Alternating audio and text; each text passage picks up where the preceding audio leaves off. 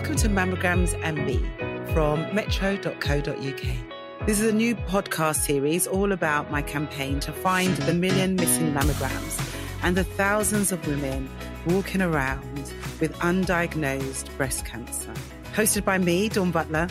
I was first elected in 2005 as the MP for Brent, and I launched the hashtag Find the Million campaign with metro.co.uk in 2022. Because after my own diagnosis, I was shocked to find out that there was between 8,000 and 10,000 women walking around with breast cancer, and they just didn't know it. Each week, I'll be speaking to experts, doctors, and people with a deep understanding of breast cancer, and some people who are still on their journey. I'll be discussing their experiences, the inside story, and what we can all look out for. So today I'm speaking to the wonderful Victoria Ekanoye. Yes, Ekanoye. Ekanoye, make sure I said that right. I had to give her a little look there just to make sure I got that right. She's an actress, best known for playing Angie in Coronation Street. You had quite a dramatic storyline, if I remember. Yes, yeah. She had postnatal depression. Yeah. Yeah, it was a lot. Yeah, it was a lot. And her work in The Royals, Almost Never, and Doctors. Yes. And she's also an amazing singer that's not often talked about. Thank you. And she's a patron for Prevent Breast Cancer, a charity all about funding research to prevent breast cancer in future generations. And today we're going to be talking to Victoria about your own breast cancer journey. So, Victoria, how are you today? I'm actually really good. Yeah? Tired. I think that I was saying before, I think that being tired is just kind of the prerequisite to all of this. You're just tired all the time, and then you get good days where you peak and you can feel like a superhero again. This is it, isn't it? Yeah. So, I mean, what happened? How did you discover your breast cancer? So my son Theo was 6 months old. I was breastfeeding. And I know that, a lot of women struggle to breastfeed. So I feel like I was very lucky and it saved me because I used to produce so much milk. Oh. The lump it was pushed to the surface. Wow. And I could feel it. Wow. Like really, it was like a frozen pea or frozen chickpea. Wow. And, did it hurt? Was it hurting? No. So it's just, you just saw the lump and felt it. Yeah. And it was really alarming. And I think, if I'm completely honest, because I'm the fifth person in my family to develop breast cancer now. Wow. Who are the five in your family? My mum, okay. Her sister. Is she recovered? Yes. Okay. Great. Alive and kicking. Fantastic. Candy is a world on her own. She's just amazing. Oh, brilliant. Lovely. But yeah, my mum and her sister and their auntie and their cousin. So, I mean, it's been a lot. So did you talk about breast cancer in your family? Yes, because my mum is very open and literally has been my rock, and in the sense of being. So she's not one of those West Indian mothers who just goes to the hospital. No, I know exactly. Has an operation or has a baby and comes with the whole baby and doesn't tell you anything. So she actually was very open and spoken about it. She was eventually. Right. So the thing with my mum, and I think I got that from her, is that she didn't tell anybody until she was going in for the surgery. Right. But once that point came, then she was very open about it. Okay. She didn't tell people initially because she didn't want to worry anybody. And I was the same. Mm-hmm. I didn't tell my partner at the time because his mum had just been diagnosed with ovarian cancer. Wow. And I just didn't want to worry him. Okay? Yes. Okay. She's amazing because too. Ovarian cancer is one of those silent killers. So thank goodness she's okay. And it was the BRCA2, which is in her family, which sadly took her sister. Wow. Literally the year before. So it's been quite heavy for the whole family for the last 2 years. And so I know how long that. Did you keep it secret from your partner? It would have been just under 2 months because when I first found the lump, it was literally. So who did you confide in? Did you confide initially in? Nobody. Initially nobody, because I just didn't want to worry anyone, and I thought, you know what, I could go and get an ultrasound, and it could turn out to be nothing, and then no one needed worry for any reason. So I went and had it done, and in hindsight, I guess it wouldn't have made a difference because as soon as they said, no, we think it's absolutely fine, don't worry about it, I was like, how can I not worry about this? And my baby's in my arms. And I know it sounds I don't know. It just made no sense to be even having to contemplate life and death at the same time. Like I've got my baby and I'm seeing this lump and I'm like, Did you think you were going to die? It crossed my mind a few times, especially given the family history. And I know my mum had survived and my auntie had survived, but I have sickle cell too. Wow. And they don't. And I understand how sickle cell, for people listening, is a blood disorder where instead of blood being like circular and flat like yours, sickle shape. Yeah, like a crescent moon kind of thing. And two things really. It doesn't flow very well in the veins, which can cause blood clots, which leads to multiple organ failure or amputations or stroke. But also when you do bleed, it can be quite extensive bleeding because it can't clot properly on the outside of the body. And so when actually, just to kind of jump forward, when I did have my surgery, I had to have a full body blood exchange before the surgery so that I'd make it through the surgery. So I knew the complications of sickle cell. I didn't know that was going to happen, but I knew that But also, was did scary. The doctors, because you live in France, they will not have a clue about sickle cell. I mean, it's such a dangerous thing because sickle cell can be crippling. It can be in crippling pain. That's a scary thought too. I mean, I thankfully now found an amazing hematologist, and she's just blowing my mind at how attentive she's been and how brilliant she is. But she was a hard find. We've been there a while. I can imagine. And my doctor in Manchester has reached out to different doctors in Nice, where we are, to try to find somebody.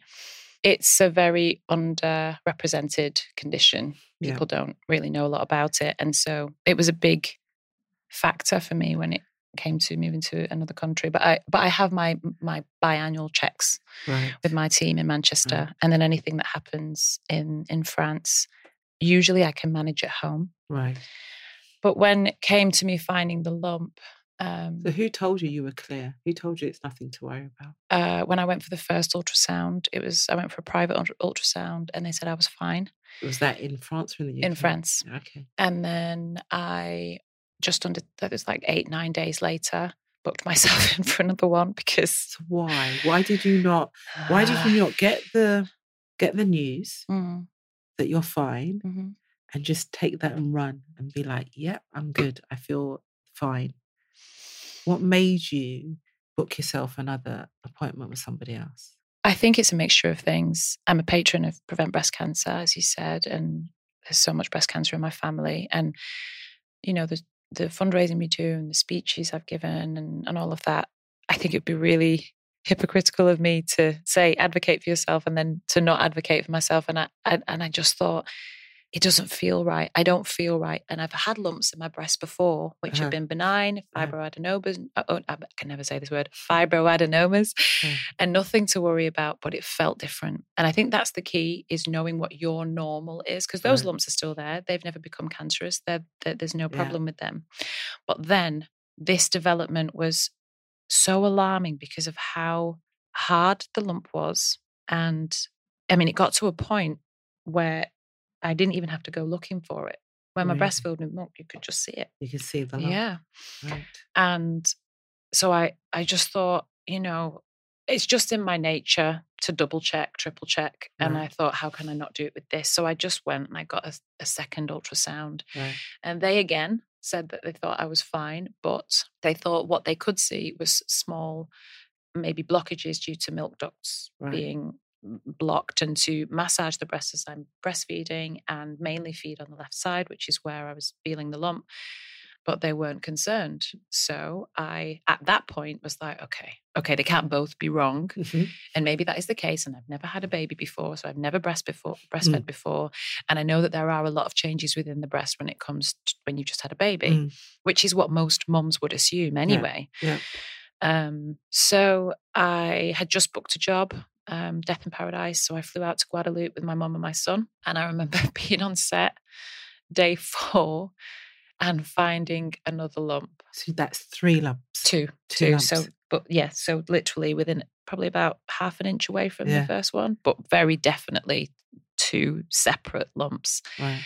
And I just was like, really? Wow. And then that was it for me. I was kind of like a woman on a mission. There was no way I could let this go, because even if this is something that's just to do with the breastfeeding, surely this is something that I would know about then. Yeah, because it's very weird, because lumps just don't appear like overnight. Mm-mm. You know, breast cancer, as we've heard on other episodes of the podcast, takes years to build and develop and to present. So to have another lump, did they miss something? Honestly, it's still a question that I ask myself now. Like, I don't understand how that happened. Obviously, they couldn't do a mammogram because I was breastfeeding, and you can't do that whilst your breasts are filled with milk. So which is why initially with that second ultrasound, they said to me, keep breastfeeding until your son is 1, and then wait a month, let the milk dry up, come back, we'll do a mammogram to be sure. And I was like... So that's a really, really important point, because I call it squashing.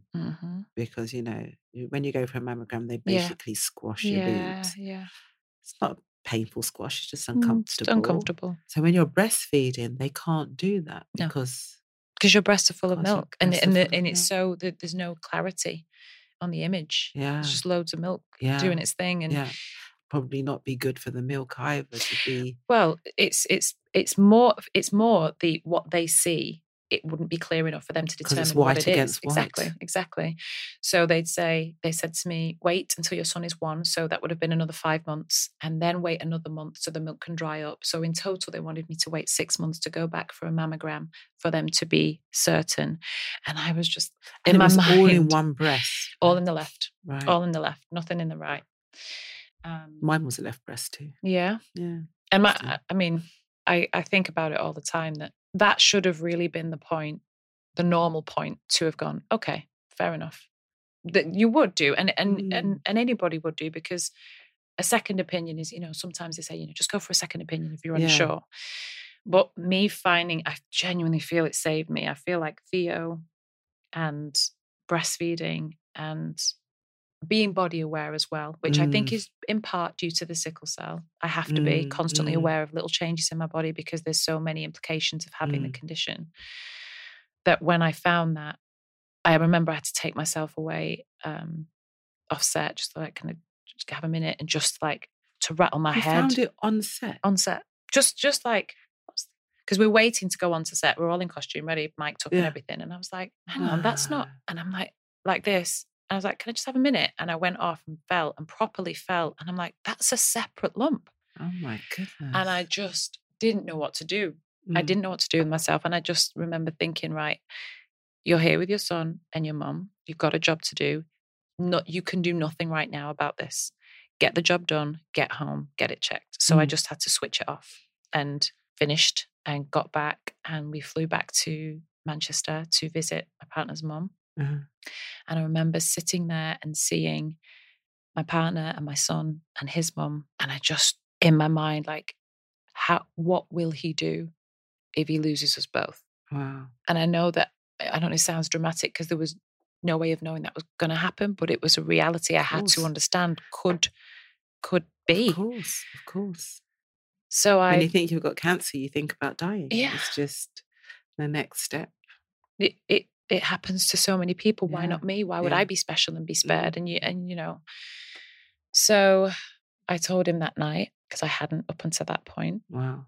And I said, I'm going to go see my GP. And I made an appointment the next day. I was seen 2 days later, because she's wonderful, my GP. And it's really hard to get appointments, as everybody knows. But because of my sickle cell, she's always been like, if there's anything, you let us know straight away.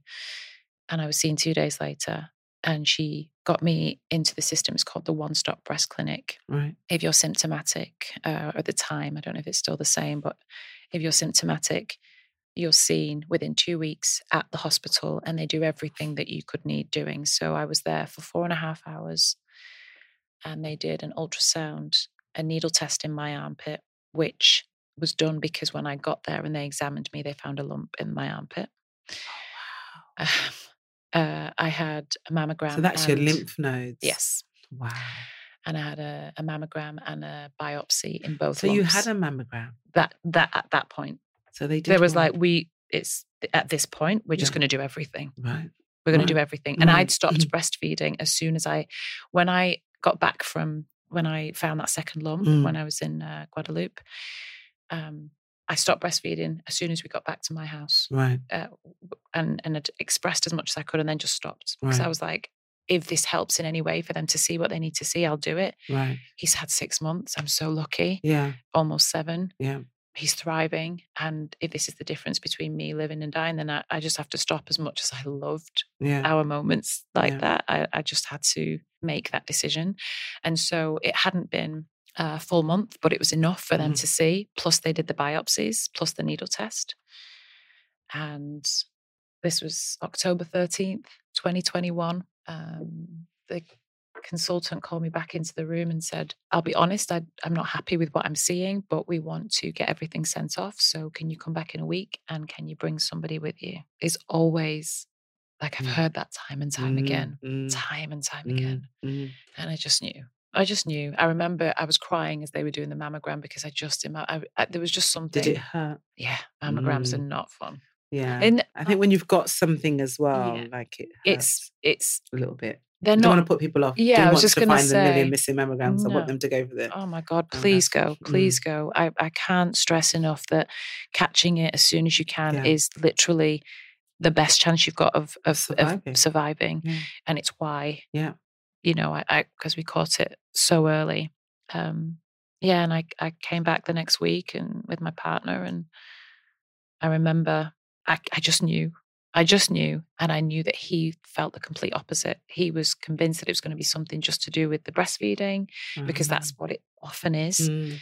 And also I think hoped that it was nothing. And I just remember sitting next to him, and she came in the room, and I could tell by her face as well. I'm always like watching people's reactions constantly, and I could tell. And she came in and she was kind of talking about other things, and she couldn't really look me in the eye. And she was like, okay, so I'm not going to beat around the bush. Just Johnny, my partner. Okay. And we're holding hands. And she's like, okay, I'm not going to beat around the bush. And I felt him just tense next to me because he was really not expecting it, especially with what was going on with his mum. And he'd lost his auntie the year before to breast cancer. And it was just like, come on. And then we discussed my options from that point. Right. So if you hadn't been your own advocate, and that's a serious advocacy. I mean, you're talking about three people telling you not to worry, and you felt, no, something's not right. I mean, that is serious advocacy in regards to everybody listening. As you said, know your body. Absolutely. Know what's right for you. Know if something feels off. Look at your boobs in the mirror. Know what it looks like. Because I think that's what it is as well. I've spoken to so many people, but the common thing that comes back is either they don't know how to check, or if they do, they don't really know what they're looking for. Yeah. And I said, ultimately, if you, and also it's the frequency, because that's like a big thing for me, is if they are checking, they're checking every day in the shower, and they feel really great about the fact that they're checking every day in the shower. But if I don't see you for a month, then I notice that your hair's grown. Whereas if I see you every day, I'm not really noticing that growth. And that's basically what it is. So it needs to be once a month, and it needs to not be when you're on your period. If you're still having periods, it needs to be, say, at the end, at a week after or something, and not in your cycle when you're on your period. And then if you find whatever your normal is, you could have 3 lumps in one breast, have had them for years, had them checked. There's nothing to worry about, which is the case for me. I have 2 on the right. But as soon as you feel something that is different, you know that's not your normal, and you just have to go straight in. And the thing is, it's been amazing being so open about everything that's happened.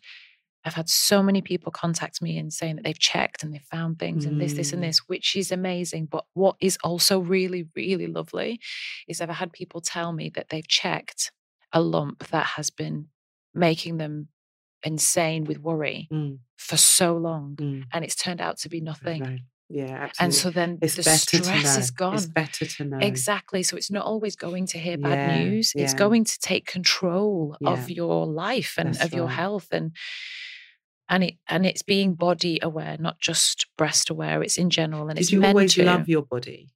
I had moments I guess I have my insecurities, I think, like everybody.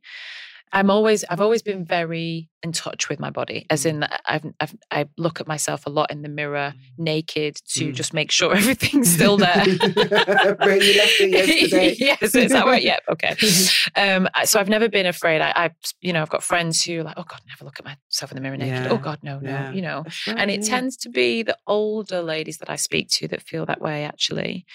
Like in their 70s, and I understand it. I completely understand it.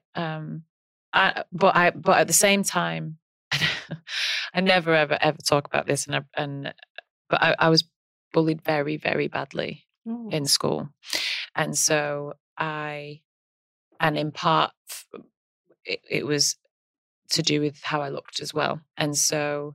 Because what? Because you're stunning. So thank you. What were they? It wasn't how I felt for a very long time, and I was the only Black child in my school, in my area. It was mainly primary school. I learnt to hate the skin that I was in, and I don't just mean that in the colour. I mean just like it being in my skin, being me was really not my favourite thing for a very long time, and that actually continued until 2014. Wow. Yeah. That you didn't like the skin. That I wasn't comfortable in my own skin. And I'm talking in both aspects, as a woman and also as a Black woman. And it was just, the turnaround was a specific job that I did and still do every now and again, which it has just been incredibly liberating for me. And it took a really, really long time at a place in London, and it was just so inclusive and incredibly liberating and very freeing being up on that stage. And I still dip in every now and again.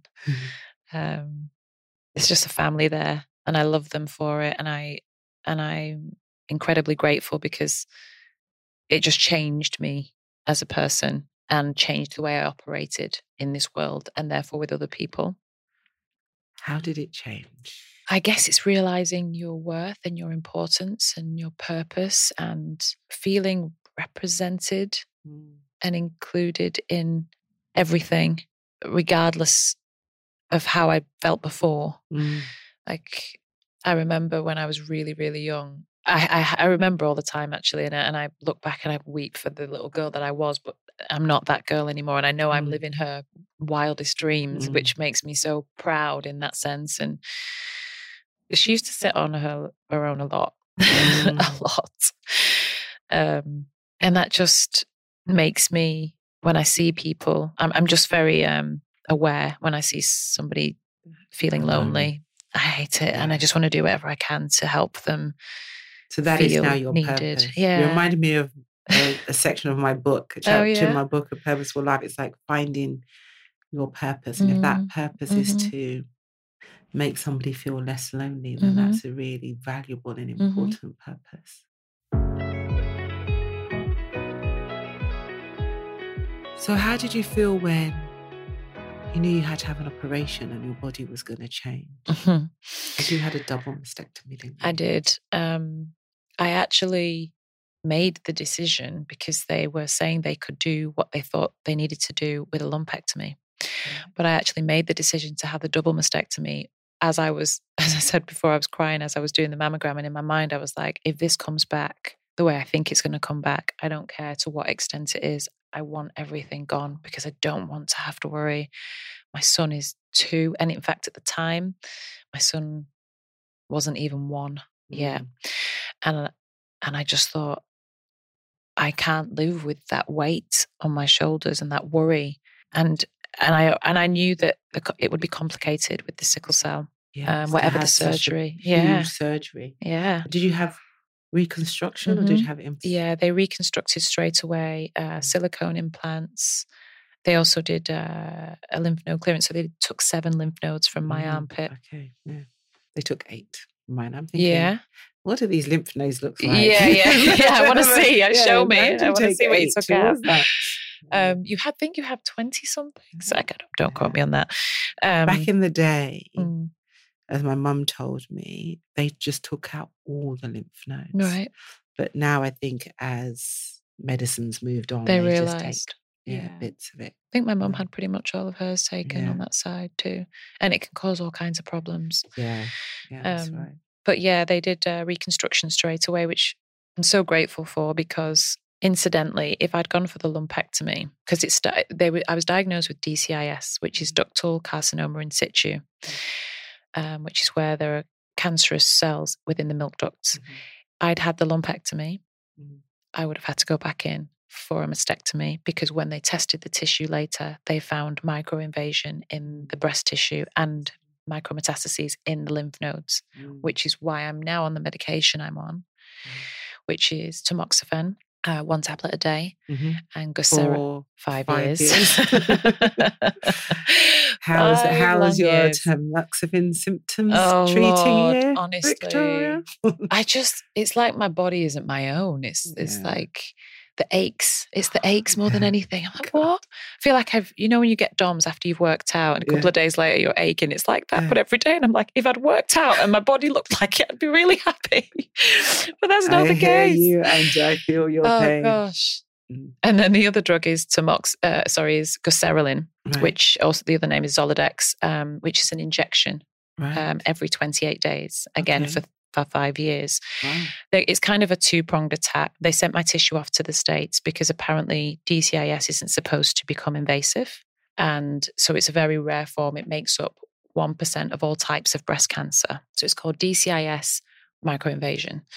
And it's not supposed to come out of that concentrated area, but it did. And so they sent my tissue off to the States, which was just more waiting. And when it came back, they said it's good news and bad news. Bad news because it's come back a little bit, it's like inconclusive. We aren't sure exactly whether chemo is the best way to go. But it's good news because the sample was so small, the microinvasion is so small that's why it's inconclusive, which is kind of like, okay.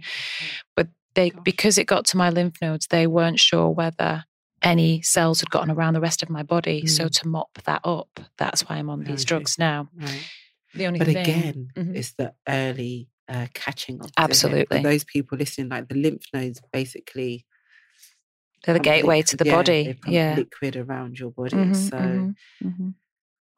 And catching it at that point, because it can get to another part of your body, and it's a very different outcome.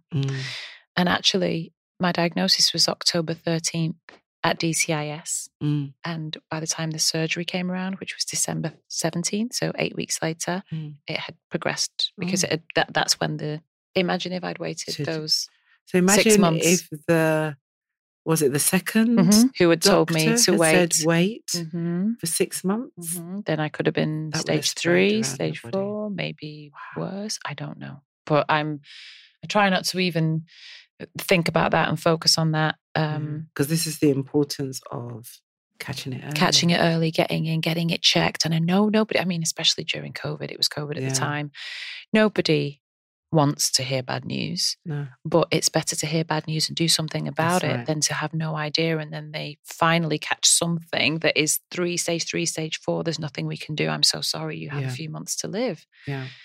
That's literally the difference that it makes. Absolutely, 100%. And you're doing a lot of work now, aren't you, advocating for others? Yes. And is it a documentary that you're doing? Yes. So we're filming a breast cancer documentary. It's global, so we're in the States and Africa and the UK. It's called The Naked Truth. And we're looking at a lot of things. We're speaking to research teams, scientists, doctors, survivors, their families.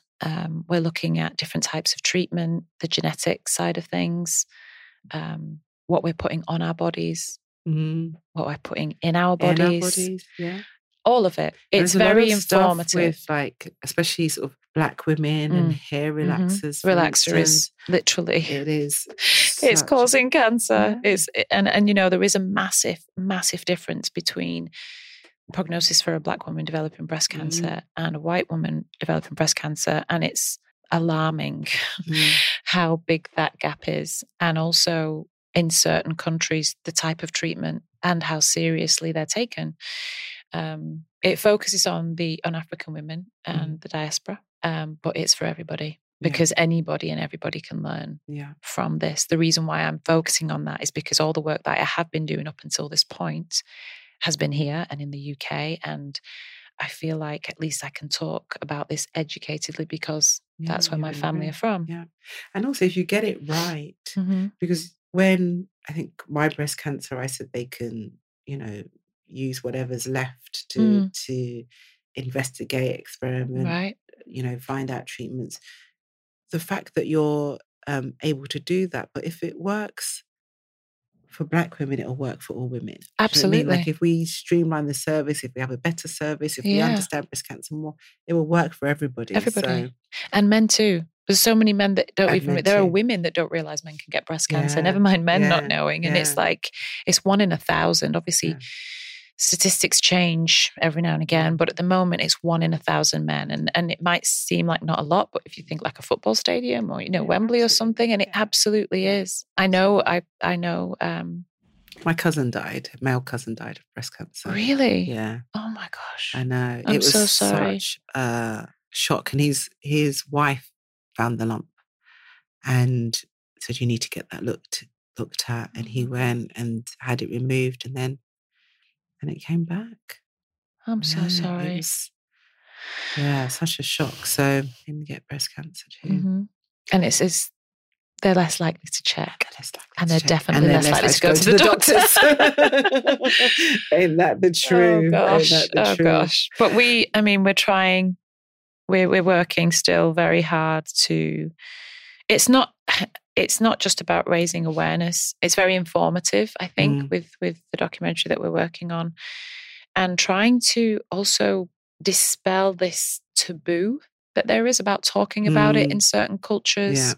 Not even certain cultures. I think generations before, I've got, some of my friends in the UK have talked about the fact that their aunties or grandmas or whatever, they would never. They'd be like, oh, she's just a bit sick. Like they whisper, oh, she's got a bit sick. Exactly. And it's like, oh my gosh. Not talking like literally the more we talk, the longer we live. It's literally the strap line for everything I'm doing. That's really great. I like that. The more we talk, the longer we live. Absolutely. I love that. Absolutely. How can we not? I'm going to nick that as well. You hit it. That's good, yeah.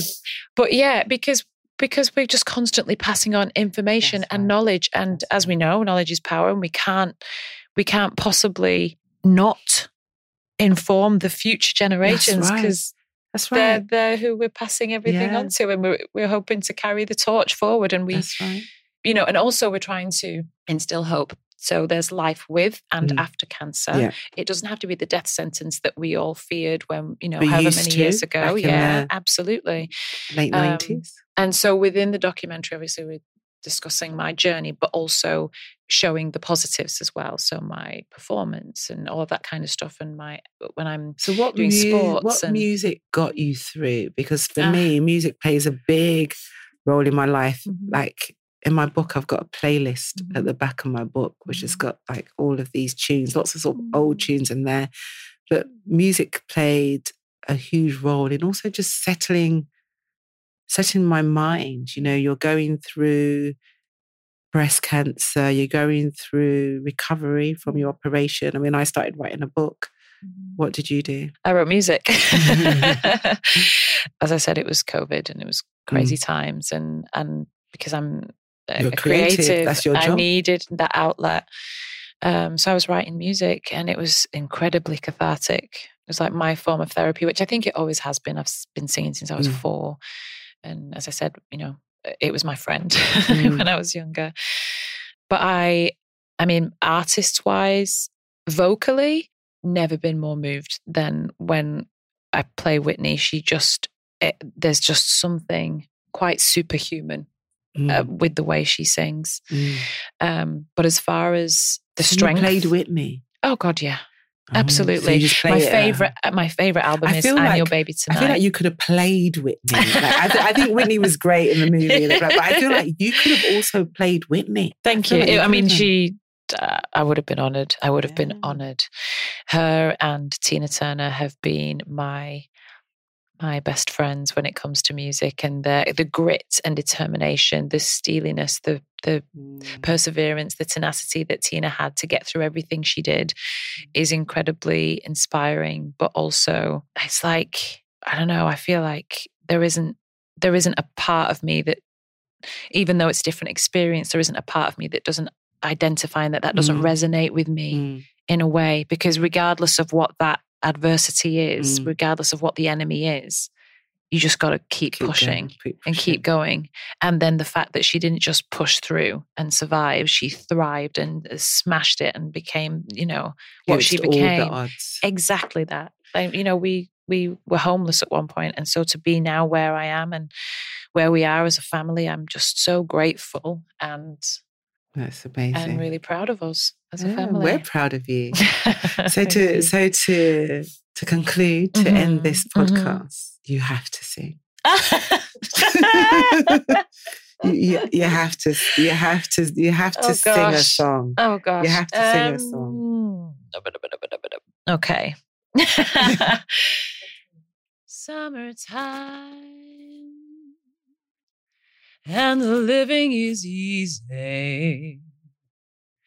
Fish are jumping and the cotton is high. Your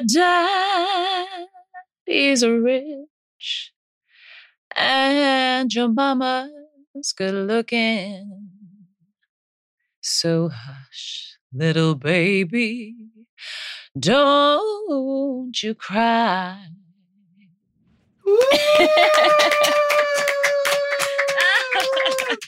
Oh my God, you've got such a beautiful voice.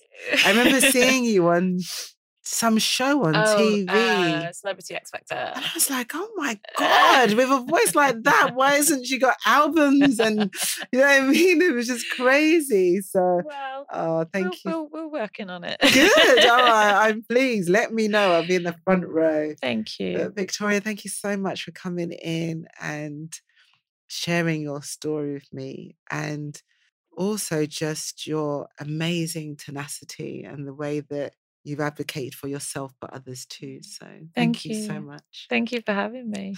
It's been a pleasure. Thank you all so much for listening to Mammograms and Me, the podcast hosted by me, Dawn Butler, with metro.co.uk. Please do leave us a rating and a review on Apple. And don't forget to sign up for #FindTheMillion. Tell 5 friends about this podcast and keep listening. Every week we will have a new episode. Keep sharing the information that you learned today. Let me know if there's anything else that you want me to cover. This podcast was produced by Pineapple Audio Production. Thanks again for listening and see you again next week.